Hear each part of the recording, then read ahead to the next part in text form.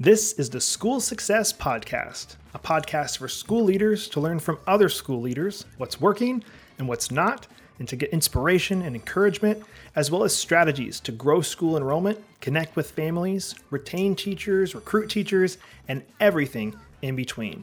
You guys are heroes, and I cannot thank you enough for pouring into this next generation that's coming behind us. My goal is you will take at least one thing away from every episode that you can take back to your school to make it better than it is right now. Please enjoy the School Success Podcast.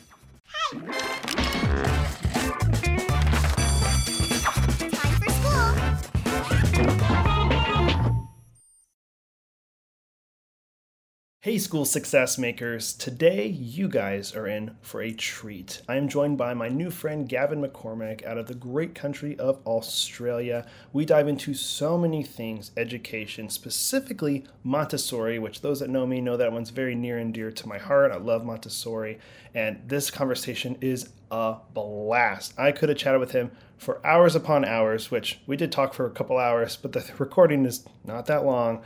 Maybe we should have done that, but hey, whatever. It was a great conversation. You guys are going to learn a ton from this one. And hey, I always say, I'm hoping you can take at least one thing from every episode. Maybe you guys can take more than one today. 2, 3, 4, 5. I don't know. But this one is a blast. So please enjoy this next episode of the School Success Podcast. Well, hello, everybody, and welcome to another edition of the School Success Podcast. I'm your host, Mitchell Slater. I'm joined by a new friend all the way over in beautiful Sydney, Australia, Mr. Gavin McCormack. He's an amazing guy who has quite the track record in education, big in Montessori, and he's going to talk about also this ambassador thing that he just mentioned. That's pretty cool. It's on his LinkedIn. I encourage you guys to follow him. He shares some amazing content. He's also a TED Talk speaker. He had one a couple years ago. It's also amazing. So I won't toot his horn anymore because I don't want to spoil anything from him. But I'm going to pass it off to Gavin to introduce himself. So Gavin, welcome to the podcast, sir. Hello. Thank you so much for having me, Mitchell. It's a pleasure to be here all the way from Australia. Yes, thanks for having me over there in the US. Love it. Well, your background is in Montessori. I know you've been there doing that for a while. I'd love to hear kind of your story of how you got into Montessori and how long you've been learning about Montessori. So the journey started as an educator when I was 17. I finished school and started with my mum in the house and said, "Hey, mum, what do I do with my life? I'm doing economics, geography, computer science, and German. What do I do with that? The grades are looking good. Which one do I choose?" I said, "I'm thinking about economics because you can make a lot of cash." And Mum said, I'm from a poor family, a single mom, and not really any money in our family in terms of the history of it. Anyway, she said, "Why don't you be a teacher? Because you're good with kids and you'll never work for a man driving around in a Maserati, smoking cigars and drinking whiskey, using your time to make himself richer." And I was like, I thought about it. I thought, you're totally right, Mum. I don't want to work for that guy, that fictional guy. So I will be a teacher. So I filled in this form to be a teacher at university and got into the course. And funnily enough, there was about 400 people in my course, and there was only 2 guys. And there was me and another guy. He quit halfway through, so there's only me left. I was the only man, which was pretty fun. And I went into teaching and realized that there was no men in teaching at all, which was slightly surprising considering there's a lot of boys in school, but there's not a lot of men in teaching, which is strange. But it put you in a bit of a niche. You were kind of a speciality, something that schools liked and they wanted. They were like, "Was a man teaching primary school? Get him, grab him quickly." So I had all these nice jobs back in England, and then I used to be a football player, so I moved to France. I used to play football in France and teach at the same time. And then I went on a trip around the world, backpacking, and I ended up in Korea, and I ended up in China, I ended up in all over the place. And just teaching along the way gave me a beautiful catalyst to teach and travel at the same time, which is cool. And then I ended up in Australia. Now, for anyone who's not been to Australia, it's when you get here, it's hard to leave, because it's a beautiful place. Although there's snakes and spiders and these kangaroos with muscles that fight each other in the street, it's beautiful. It's beautiful, and it's really multicultural and a really nice place to live. So I couldn't leave. And I found a job working in Islamic school. I'm not a Muslim and I'm not Islamic, but I knew about Islam because my hometown has a lot of Muslims. So I thought, what's the quickest way to get a job? There's a job in this Muslim school. I applied. I went to the interview and said to the principal, Assalamu alaikum wa rahmatullahi wa barakatuh. And she said, whoa, you speak Arabic? I said, no, not really. I just know some stuff. She said, well, you've already nearly got the job. So, which is pretty cool. And then I did the interview and got the job. And this school just happened to be a school where refugees came from Syria, Iraq, Afghanistan, Libya, and they arrived in Australia and they came to this school. And so I had all these kids coming from these terrible scenarios. You can imagine, I won't describe them on your podcast, but they've come from war-torn countries where terrible things have happened to their family. They've run away, and the children have seen these horrors before them. And then they come to your class, and you expect to teach them fractions or nouns or adverbs. And they've gone through all this horrible stuff, but you're expecting to teach them this stuff to them, which may be very mundane and not going to really excite them. And so I devised this system in my class where it was a 50-50. I thought to myself, I've got as much to learn from these kids as they've got to learn from me. If they can travel the whole world and have the persistence, determination, strength, courage, bravery to then arrive in another country at 7 and take on a new life, I've got just as much to learn from you as you've got to learn from me, because I am no way as strong as you are. And I'm not seeing what you've seen and not been through. So we had this thing where I handed the curriculum to them. I said, we're going to teach stuff together. Like, okay, you're from Algeria. What's your specialty? And the kid would say, well, my mum's a really good chef. I said, great. We'll learn about cuisine from you, Algerian cuisine from you. What about you? And so the kids had this ownership over the curriculum. It was very cool. I was doing this for a few years, and then the government turned up to inspect the school, to do like a spot inspection, and they came to my class. And everyone's very nervous when this happens, but the lady at the end, she said, goodness me, that was really nice. And I said, thank you so much. And she said, I didn't realize a Montessori teacher worked here. I said, I'm not a Montessori teacher. What is it? Isn't it a cult? She said, no, it's not a cult. She said, but I think you are one without knowing. You better go and have a look at a Montessori school. So I went and had a look. And then my eyes were opened. I thought, wow, this is unreal. Like, this is cool. Look at the independence in these kids. Look at the autonomy. Look at how much agency they have and how much, how adult they are from such a young age. So I retrained as a Montessori teacher. I did another degree in Montessori. Then I got a job in a Montessori school. And then I was principal of a Montessori school for 4 years. And I just stepped out of that role. And now I'm the Montessori ambassador for Australia. So that's my journey in a very, a succinct way. But that's where we are today. Wow, that is an awesome story, and I love that it's even just natural. It's not something like, I'm just going to do this Montessori thing. It literally is a part of you. It is you. So that is really cool. I didn't know that about you. I would love to hear about this Ambassador Montessori of Australia part. What is that? How exactly did you get that, and what does that entail for you? So obviously you said about the TED Talk. So I did a TED Talk, and it was all based on Montessori theory. And what I found really surprising when I got into Montessori was no one really talking about it. You go online to look for who's talking about this, and all of the people who, it's a very old philosophy. It's 150 years old. Not very old, but in terms of education, it's old. And so Maria Montessori, that was 150 years ago. So all the people talking about it, or all the papers around it, or all the books, they're 60, 70 years old. And so there was no one really talking about it in the context of modern education, which is different. It's different now. We're in the 21st century. So I thought, well, why don't I just stand on top of the tallest mountain and shout it as loud as I possibly can so people can know more about it? And so first of all, I started talking to my friends, and all their kids started going to Montessori schools. And then I took over a school. And so I had this school. I was running a school. And I got to stand on stages and in front of huge audiences and talk about what was happening in my school. And all this magical stuff was happening. Where kids were running their own businesses or their own charities, 10 years old. And I was like, wow, people need to know about this. So I started doing keynote speeches at, World Education Summit. In fact, this year I was the keynote at the World Education Summit. And, everyone's listening. And I get to say Montessori from the top of my lungs. And then Montessori Australia, which is, the governing body here in Australia, they said, hey, look, will you be our ambassador? Because we need someone with a big, loud voice like yours, so people know about what we are and what we're about. So that's how it came about. And I'm actually really honored. I love being the Montessori ambassador. It's very cool. I feel honored. There were a lot of people with way more experience than me, but maybe just don't shout as loud as I do.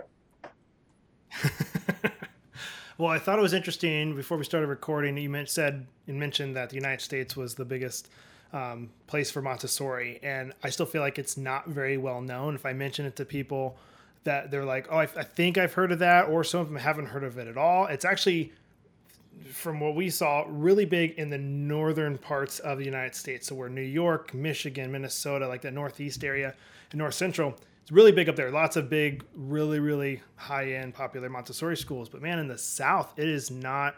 It's not as common. And I know that there are certain places. I'm sure, obviously you know this as well. It wasn't a trademark name, so anybody can put the word Montessori on any school, and it's called a Montessori school. So I know we visited one before, and we're like, this is not a Montessori school. All these kids are on tablets or whatever at a young age or something. So I know you have to be careful. So there are publicly funded Montessori schools here, but I don't know how many of them are actually, I guess legit Montessori schools.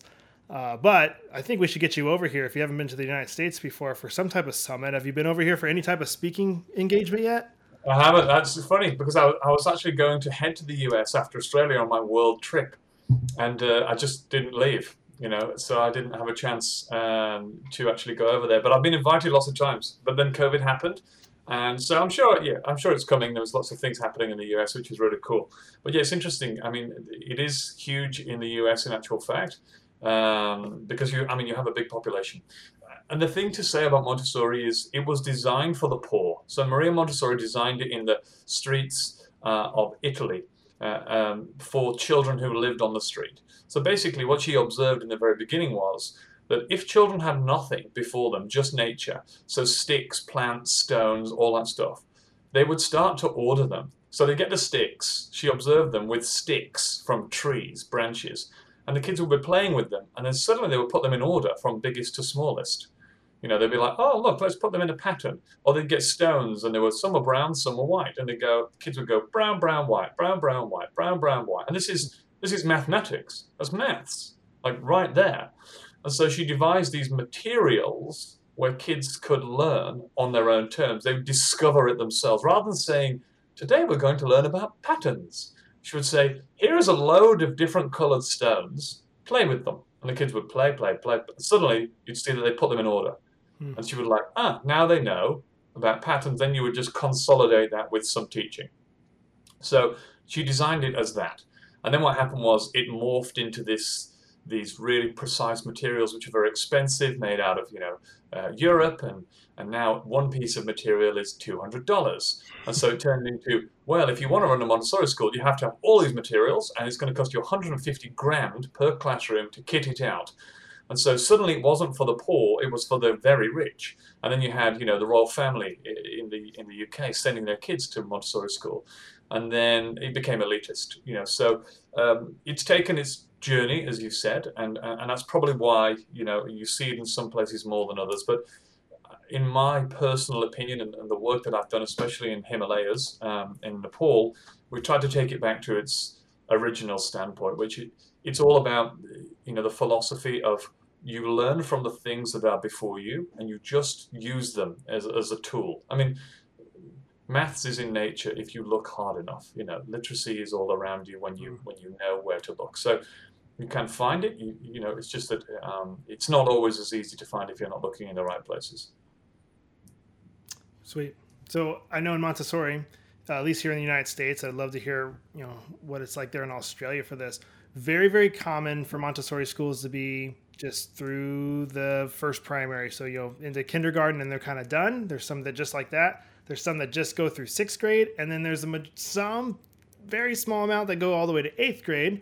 And then they're done. There's not typically like Montessori high school. So I'd love to hear what your opinion is on what would a Montessori high school look like, if that is something you recommend that the United States or other countries add on to have a high school Montessori, and what that would look like.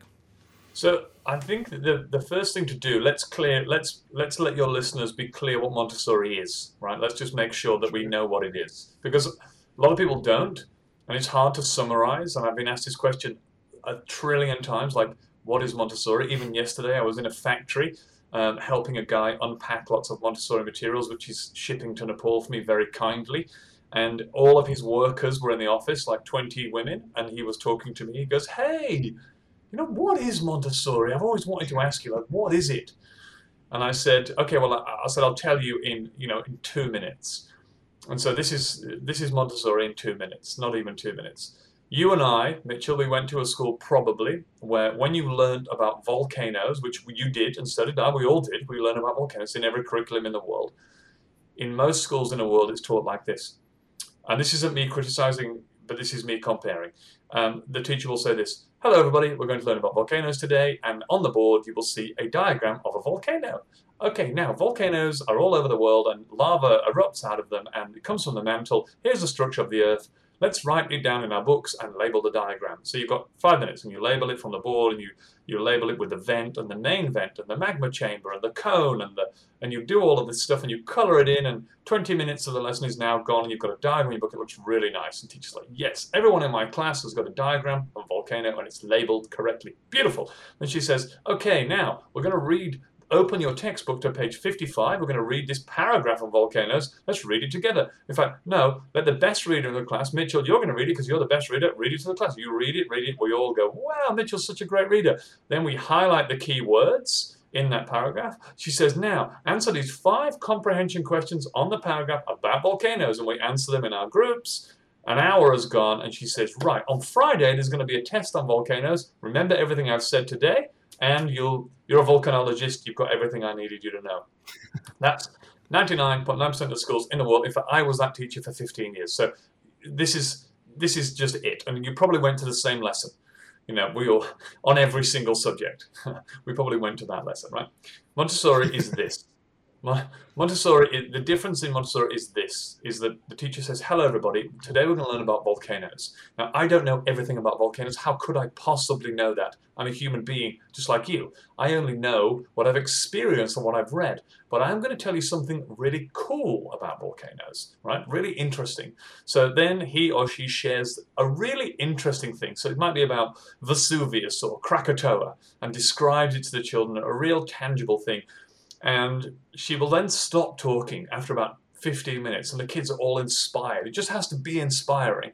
Whether it's a video or a real-life experience where she climbed a volcano in Bali or something inspiring to get the kids hooked. And then she says, or he says, "What would you like to know about volcanoes?" And all the kids put their hands up. And one kid says, "Hey, how hot is lava?" Great question. Another kid, "Can lava melt steel?" Great question. Another one, "What would happen if a super volcano erupted?" Great question. Another child says, "Did a volcano really block out the sun in 536 AD and cause a global famine?" That's a great question. And she writes these questions down. It takes 5 minutes, and they're all on the board behind her. And she says, "Wow, you guys are amazing. What great questions you've got. Now, your job by Friday is to answer one of these questions or all of them. You can work on the floor, on a table, you can work in a pair, an individual, you can work in a group, and I don't mind how you represent your research. It could be a diagram, a drawing, a model, a dance, a report, a show. It's up to you. But on Friday, we're all going to meet on the carpet, and you're going to share with us what you know about volcanoes, and you're going to be the teacher." So you click your fingers, and all the kids are like, "Oh my God, okay, I'll work with you, let's build a model." And the child says, "I don't want to build a model, I want to write a report." "Okay, I won't work with you. Will you get the papier-mâché, I'll get the paint, you get the colors, okay, I'll meet you on the table, let's get started." And before you know it, everyone's working. Everyone's working on volcanoes on their own terms. And they're actually doing something really amazing at this point, is they're telling you what they're going to be when they're older without you asking. Because your architect will go and build a model every time. Your reporter, your journalist will go and write a report. Your artist will paint a picture. Your team leader will run a group. He'll have a team around him of children who don't have any direction. He'll be like, "Okay, guys, this week we're going to do, you get the paper, and you as the teacher, you step back and you observe.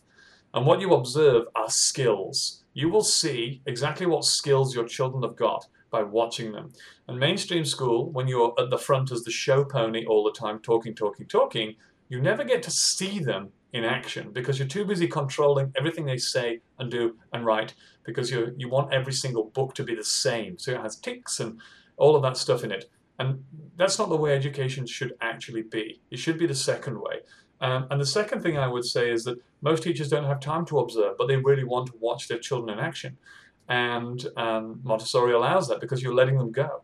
You let them go and you trust them.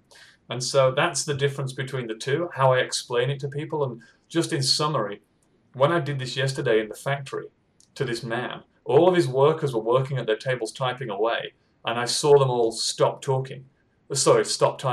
And they all started to wander over like a magnet.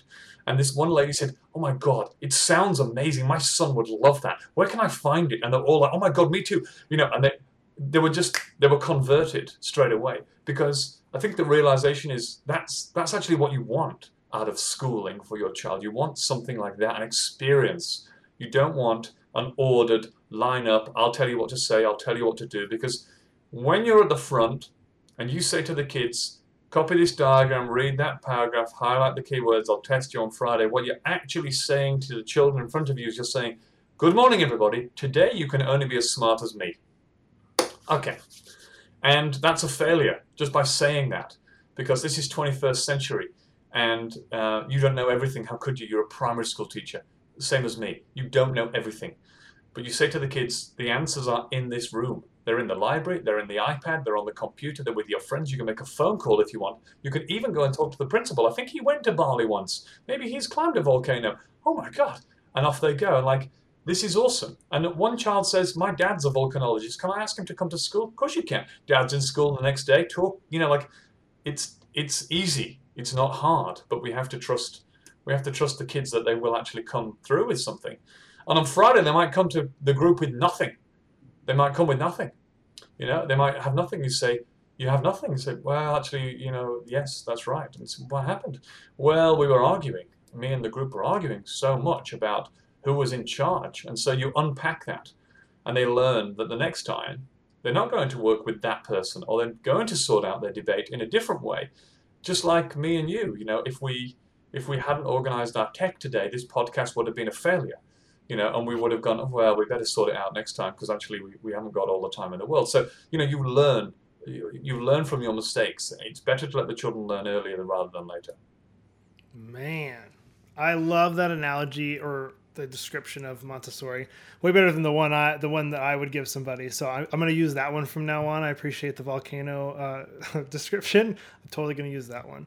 For you guys in Australia, what is because I don't know the system over there that well for it. So what is the education system built like in Australia for your public schools and Montessori? Is there public Montessori schools over there, or they all have to be private because you guys haven't adopted that over there as a country? Yeah, we have. They're all private here at the moment. I mean, we're working at the moment with one school. It's a public school. They're going to be the pioneer, and they're going to change to be a Montessori school. And we've been working with them for about 6 months. It's very cool to see that happening, especially to see the teachers. When teachers said, "Oh my goodness, I feel alive again. Like I've lost my way. Now I feel alive as a teacher again." But the education system here is good. The curriculum is great. It's very open to interpretation. I think, this is global. So this is what happens. And I've worked in schools all over the world. You can imagine I've been to India. I've worked in schools with 20,000 kids in India. And so this is kind of, each country has a curriculum. Well, actually, some countries don't have a curriculum, but each country has their own curriculum they've adopted or they've written themselves. And what happens, across the world, in the US, all over the place, is that a teacher goes to university and they train as a teacher, and the university lecturer is really inspirational usually and says, "You know what, you get out there and you change the world with your class. You're going to do this. You've all seen those movies with Denzel Washington where he's teaching a class and they're all, delinquents, and he turns them all around and they're all heroes. You all start crying, you feel good. From a teacher, as a teacher, you feel good. You want to be that. But what happens is you go to your first job interview and the principal says, "Okay, tell me about yourself." And at the end of it, he goes, "You've got the job," or you've got the job. And you take the job on. And he hands you a curriculum document. He says, "Look, here's your syllabus. Go and teach that to the kids." And you look at it, And it's not inspiring. It's not inspiring to you because that's not what you know how to teach the content. It's not how you want to teach it. You know, it says that you will teach volcanoes, but the way it tells you to teach it is not a way that inspires you. You want to have your twist. You want to put your own, je ne sais quoi onto the curriculum because you're a passionate human being who's lived a life, who's got experiences and been through things and knows stuff. But the principal says, look, you know what? I understand that you want to rewrite the curriculum and do your little tweaks, but don't do that because I've got the government coming in to do an inspection. And look, they want it like this, so just say it like that. And do it like that and tell the kids to write their stuff in their book and tick it and put 5 gold stars and put it in their folder. And then when the government come in, then it's all good. And then that's fine. And the teacher walks away and feels deflated that they can't be the teacher they wanted to be. They can't be that person. And so the problem is that it's not with the curriculum. It's actually from the trust that comes from the very, very top. And I'm talking government. Government should say to teachers, school principals, hey man, you're a school principal. You've been through this. You're 25 years in the game here. Like, you know your stuff. I totally trust you. Run the school. As long as no kids run away, get run over or die in your school, totally fine.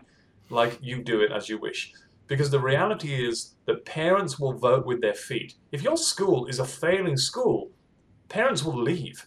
So you will know, the government will know without coming in to do an inspection. If you've got 10 kids, then, your school's not doing a very good job. But you've got a waiting list down the street. The government should say, hey man, they must be doing something right in there. Let's let them go with it. Let's let them run with it.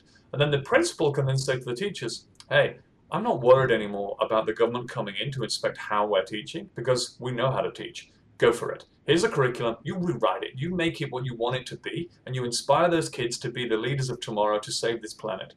And that's the shift that needs to happen. It's a very important shift. And I don't think that big eye in the sky peering down on schools and checking, have you ticked the books, have you got the grades, have you put the gold stars, is there feedback on every page, needs to happen. I think it's about, Montessori said, you can judge the quality of education by the smiles on the children's faces. And, I think we should go back to that.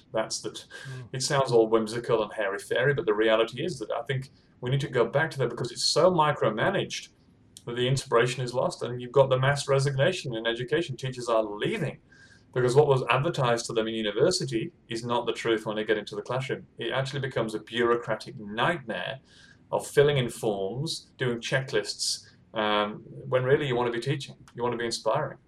Do you feel like in high schools, and again, maybe it's Australia, but also I'm thinking of the United States for this question, that you could take a typical high school that's not Montessori and teach the curriculum in a Montessori way and still pass all the tests that are technically required by the state and the country? Do you think that's possible? 100%. Of course it's possible. I mean, there's a really good example of that. There's a school here in Australia, has a high school. It's called the Hills Montessori School. And the principal there, Kathy, she's amazing. And so I know her. And so it's one of the best high schools I've ever been to in my life. And I'll tell you how cool it is. And for anyone listening, they're like, wow, I want to go to a school like that. So it's a school on the outskirts of Adelaide, which is one of the main cities here in Australia. And it's on the edge of what we call the bush or the forest. So the school backs into the forest. Imagine this. When you enroll in the school in year 7, so you've left year 6 primary school and you go into high school. In this school, there are jobs that need to happen. So the school needs to run. And typically in a school, you will have a kitchen and somebody, a man or a woman will run the kitchen. There'll be a series of chefs who will run the kitchen for the kids and they will cook them lunch every day. But imagine if part of the curriculum was that you had to take a job on in the school. And within the job description was embedded the curriculum outcomes. So let's say that you, Mitchell, as you went to high school, that you did your maths, English, science, all that stuff you need to do in high school. But one component of the curriculum was that you needed to do a job. Now that job wasn't going out to do work experience at plumbers or carpenters and something you're not interested in. It was in your school and it was part of running your school. So your job, Mitchell, you might apply for head of kitchen. And you go to an interview with the old head of kitchen who's in year 8 and you do the interview and he says, Mitchell, you got the job. Now your job now is to run the kitchen for 1 term, 10 weeks. You've got to do the stock take. You've got to do ordering the food. You've got to prep it. You've got to manage your staff.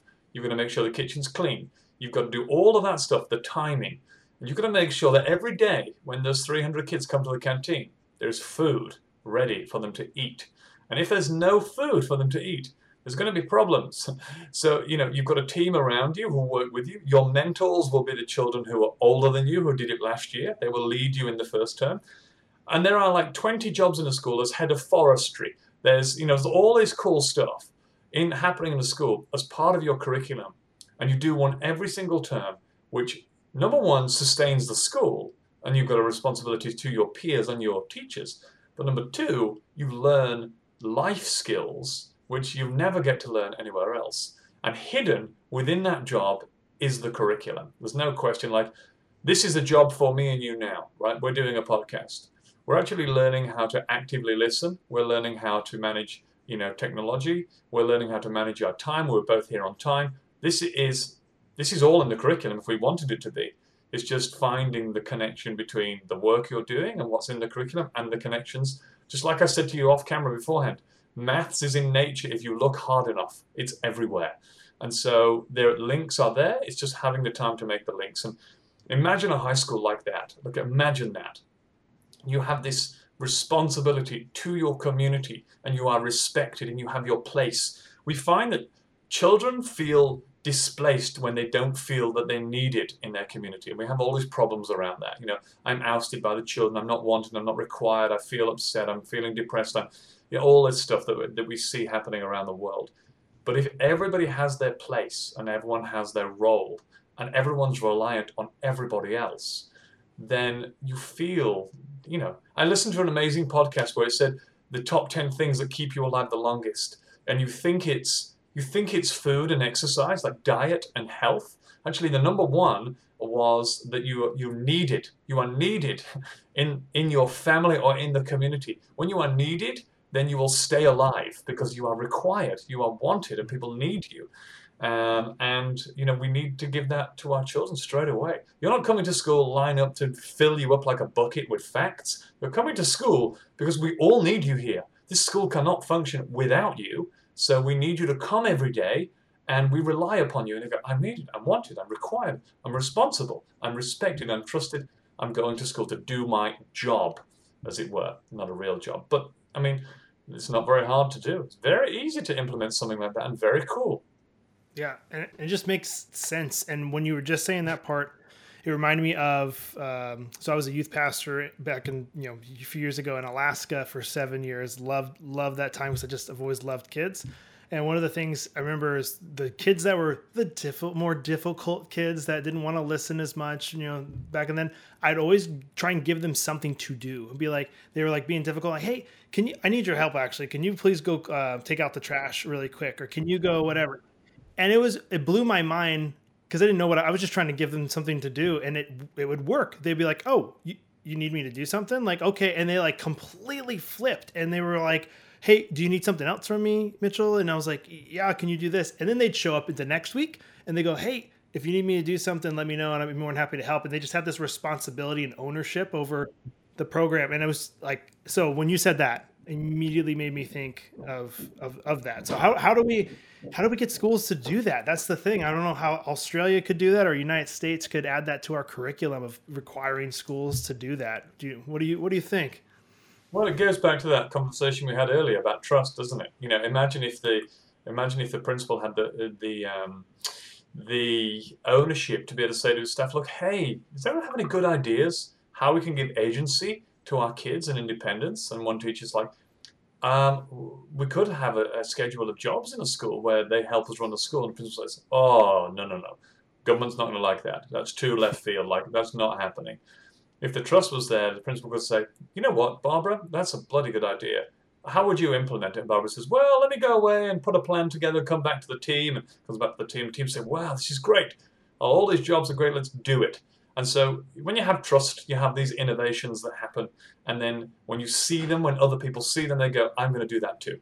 So, you've got to start somewhere. You've got to let education has to change continuously. This is the fact. The only constant is change. That's it. If you're not changing, you're failing. And so you've got to keep the ball rolling, as it were. And I think that I've done some big talks recently on trust in education. I think that's very, very important. Teachers need that. I was lecturing at a university 2 weeks ago, and I talked to all the graduates there and said, how is it? And they said, we're just being handed, a blueprint and to say this and do that and walk here and act like this, and it doesn't feel good.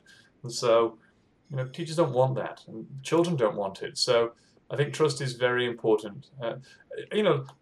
Take it back to when we were at school, and still happening today in 99%. We say to kids, if you need to go to the toilet, put your hand up, and I will let you go. Like, just think about that. What you're saying to the kid is, hey, children, I do not trust the communication between your bladder and your brain. I don't trust that at all. When your bladder tells your brain, I need to go and empty myself, I don't trust it.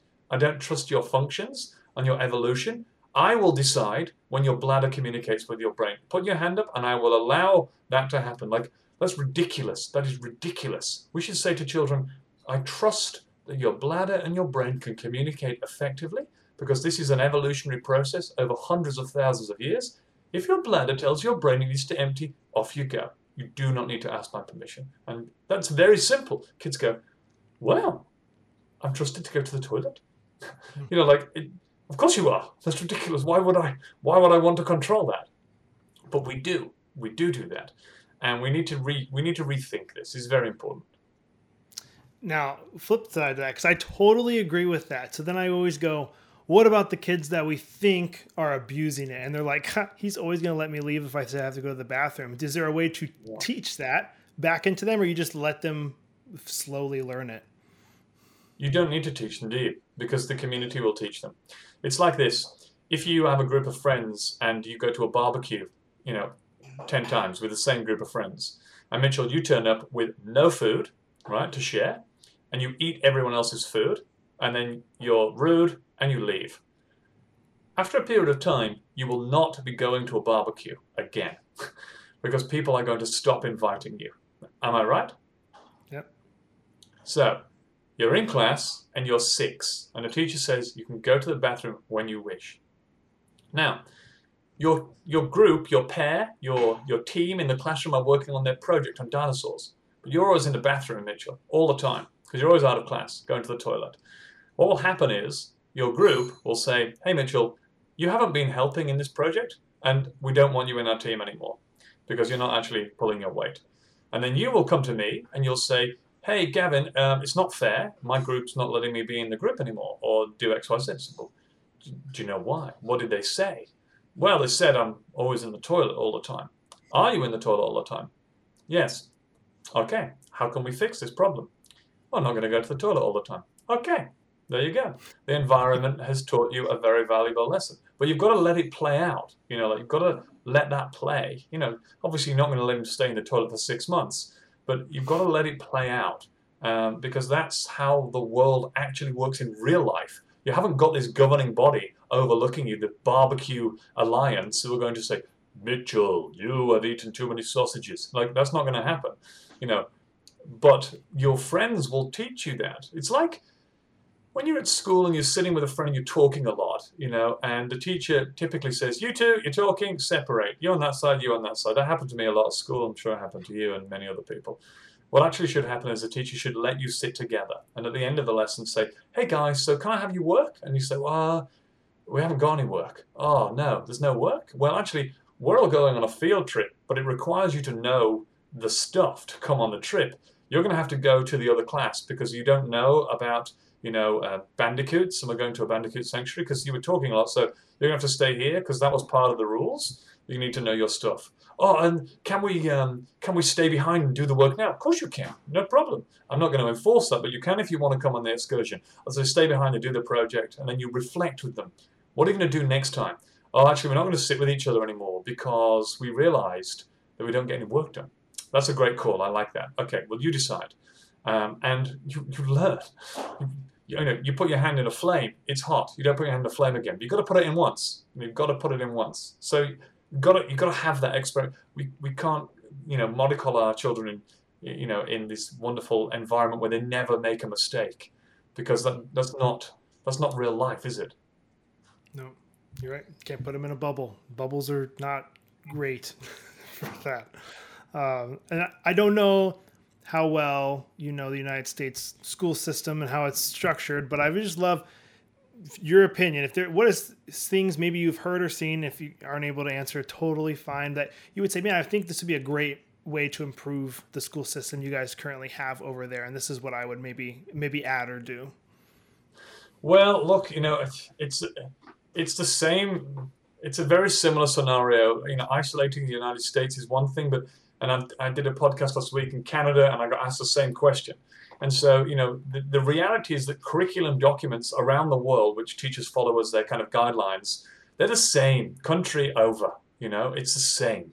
We all learn the same stuff, persuasive writing. We learn about adding fractions with different denominators. We learn about continents. We learn about all these things. They're in every curriculum in the world. There's no question about that. But I think the most important part of doing any curriculum revision with any country is giving ownership to the children of how they want to represent their work. And I break that down in this form. In every curriculum in the world, there is the outcome that you will teach the kids how to write a persuasive letter. You did it, Mitchell, and so did I, and everybody listening did it at some point if they went to school. You will learn how to write a persuasive letter. Now, there's two ways to teach that. Way number one is this. We're going to learn how to write a persuasive letter today, everybody, guys. And you teach the kids about emotive language. So you're pulling the heart out of the chest of the person you're writing to get their emotions going, to get them hooked. You'll then work on paragraphs and syntax and sentence structure and grammar and these things. When the kids have got the basic fundamentals, you'll say, now, we're going to write a letter. And the kids go, cool, it's my first letter. You say, look, we're going to write a letter to the school principal because you've got three choices. You can either try to get recess extended by 5 minutes, you can try to get chocolate in the canteen, or you can ban school uniforms. I guarantee you probably did school uniforms, Mitchell, yourself, and you wrote to the principal, right? Now, lots of people, you do this, right? And we write this letter to the principal. Now, number one, the principal never reads it because he's too busy. No change happens because it never was, as if he was ever going to put chocolate in the canteen. That's not happening.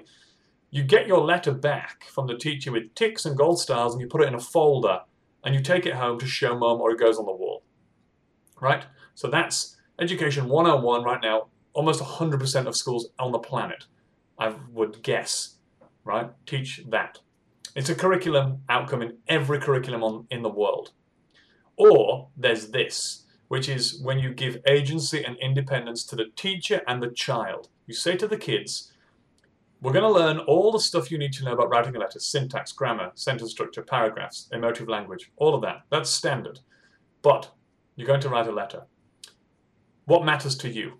What matters to you? What would you like to change in this world? And one child in Uganda says, in my country of Uganda, that female genital mutilation is huge, and I'm a girl, and I'm really worried about that because I'm 8, and I know that's coming, and I'm stressed. Okay, that matters to you. So you're going to write a letter to somebody to try to change that. Okay, let's find out who that somebody is. Oh, it's the health minister. Okay, you're going to write a letter to the health minister telling him or her exactly what your woes are and how you feel. Go for it. So this girl, she writes a letter to the health minister about how she feels, and she puts it in an envelope with his address, she puts a stamp on it, she goes to the post box and she posts it, and she waits for a response. Maybe there is no response, and she writes again. And that's what you do. You give agency to the children, so it's not about the teacher getting a grade and saying this is a good letter. The grade is if the thing that you did had the actions that you wanted to take place once you did it. So, I'll give you a perfect example is that the kids in my school, I ran this exact same lesson. I said to the kids, what matters to you? And this girl said, you know what matters to me, Gavin? There's not enough women in politics. And she was 10.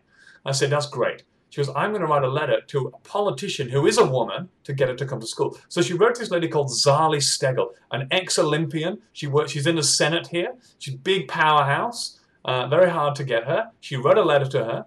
I didn't read it. I didn't check it. I didn't mark it, nothing.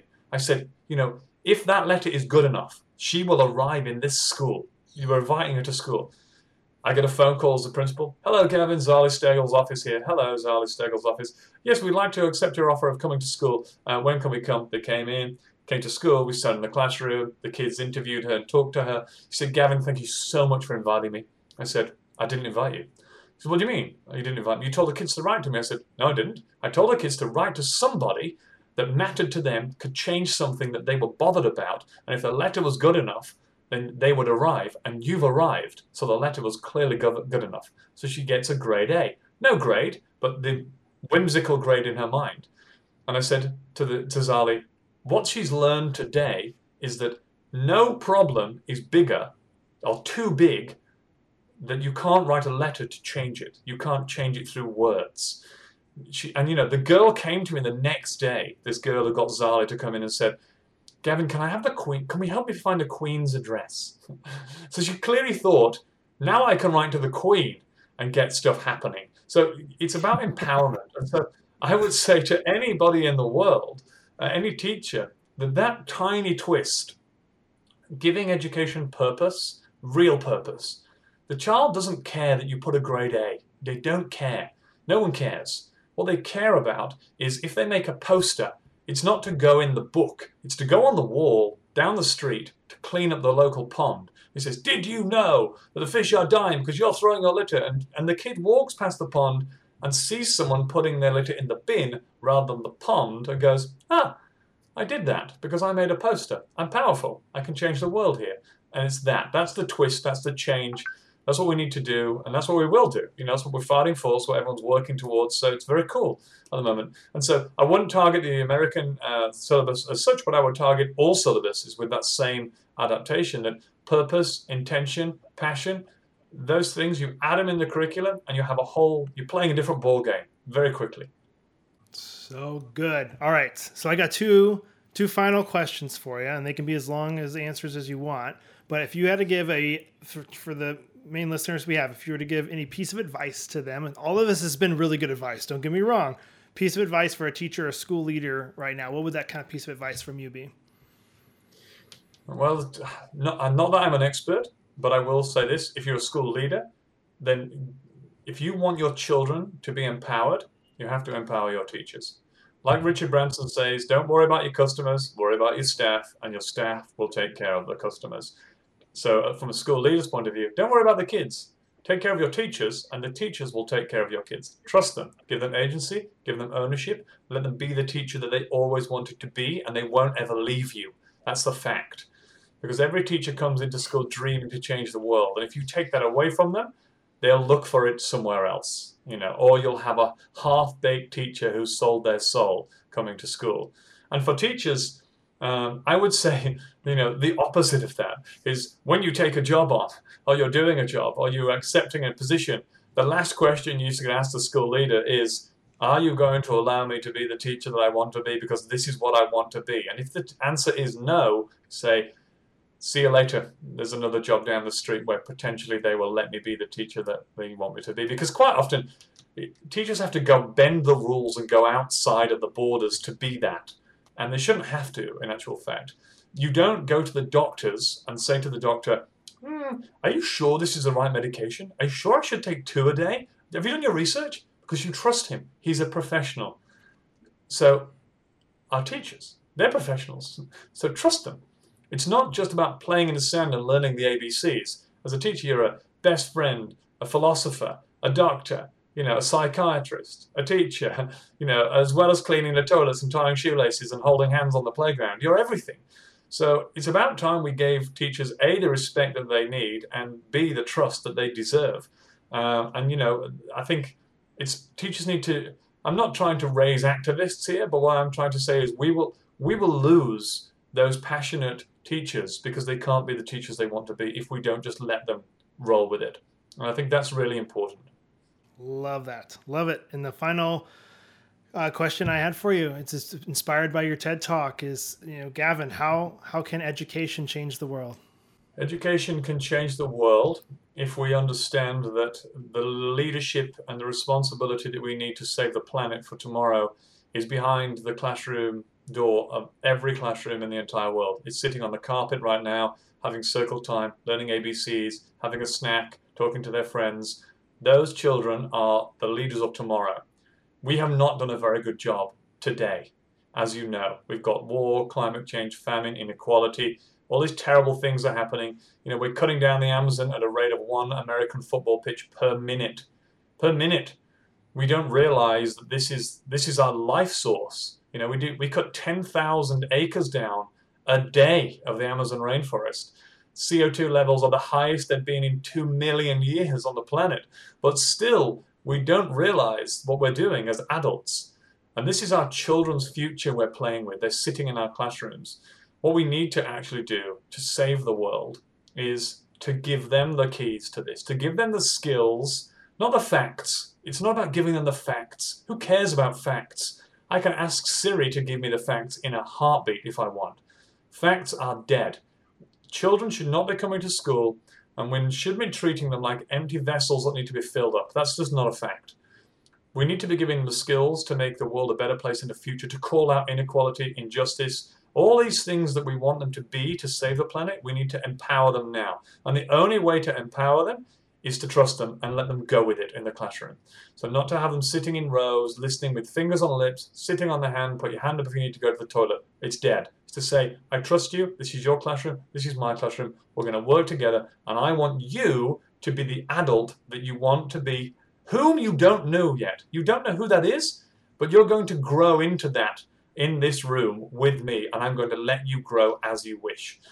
That's the way that it needs to go, and that's the future of education in my eyes. And if we don't shift and we don't move, we're looking at perils beyond belief in terms of, you've seen it in the US, you've got crazy hurricanes, wildfires in California, there's floods in Bangladesh. It's not looking great. And so we need to empower our students to be the thinkers of tomorrow that can right the wrongs that we've created, unfortunately.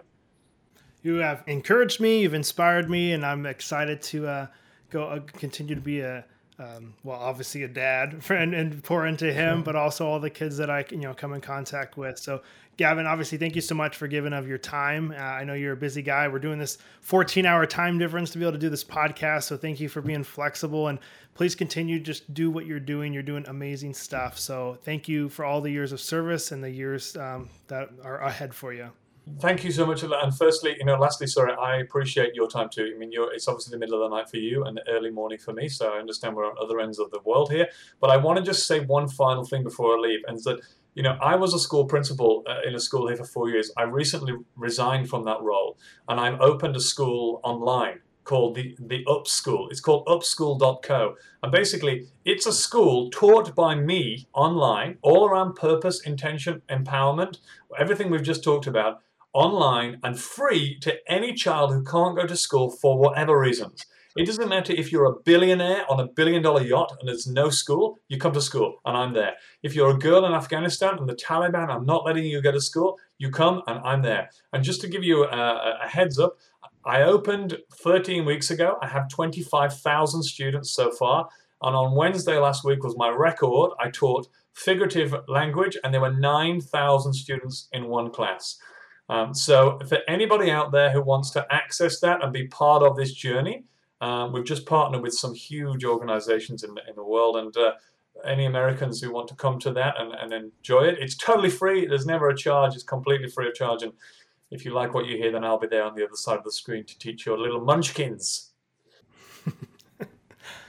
I love it. I want to check it out. I think I want to join or whatever I need to do for it. So thank you, Gavin. I love it. Amazing, mate. Well, thank you so much for having me. I appreciate everything.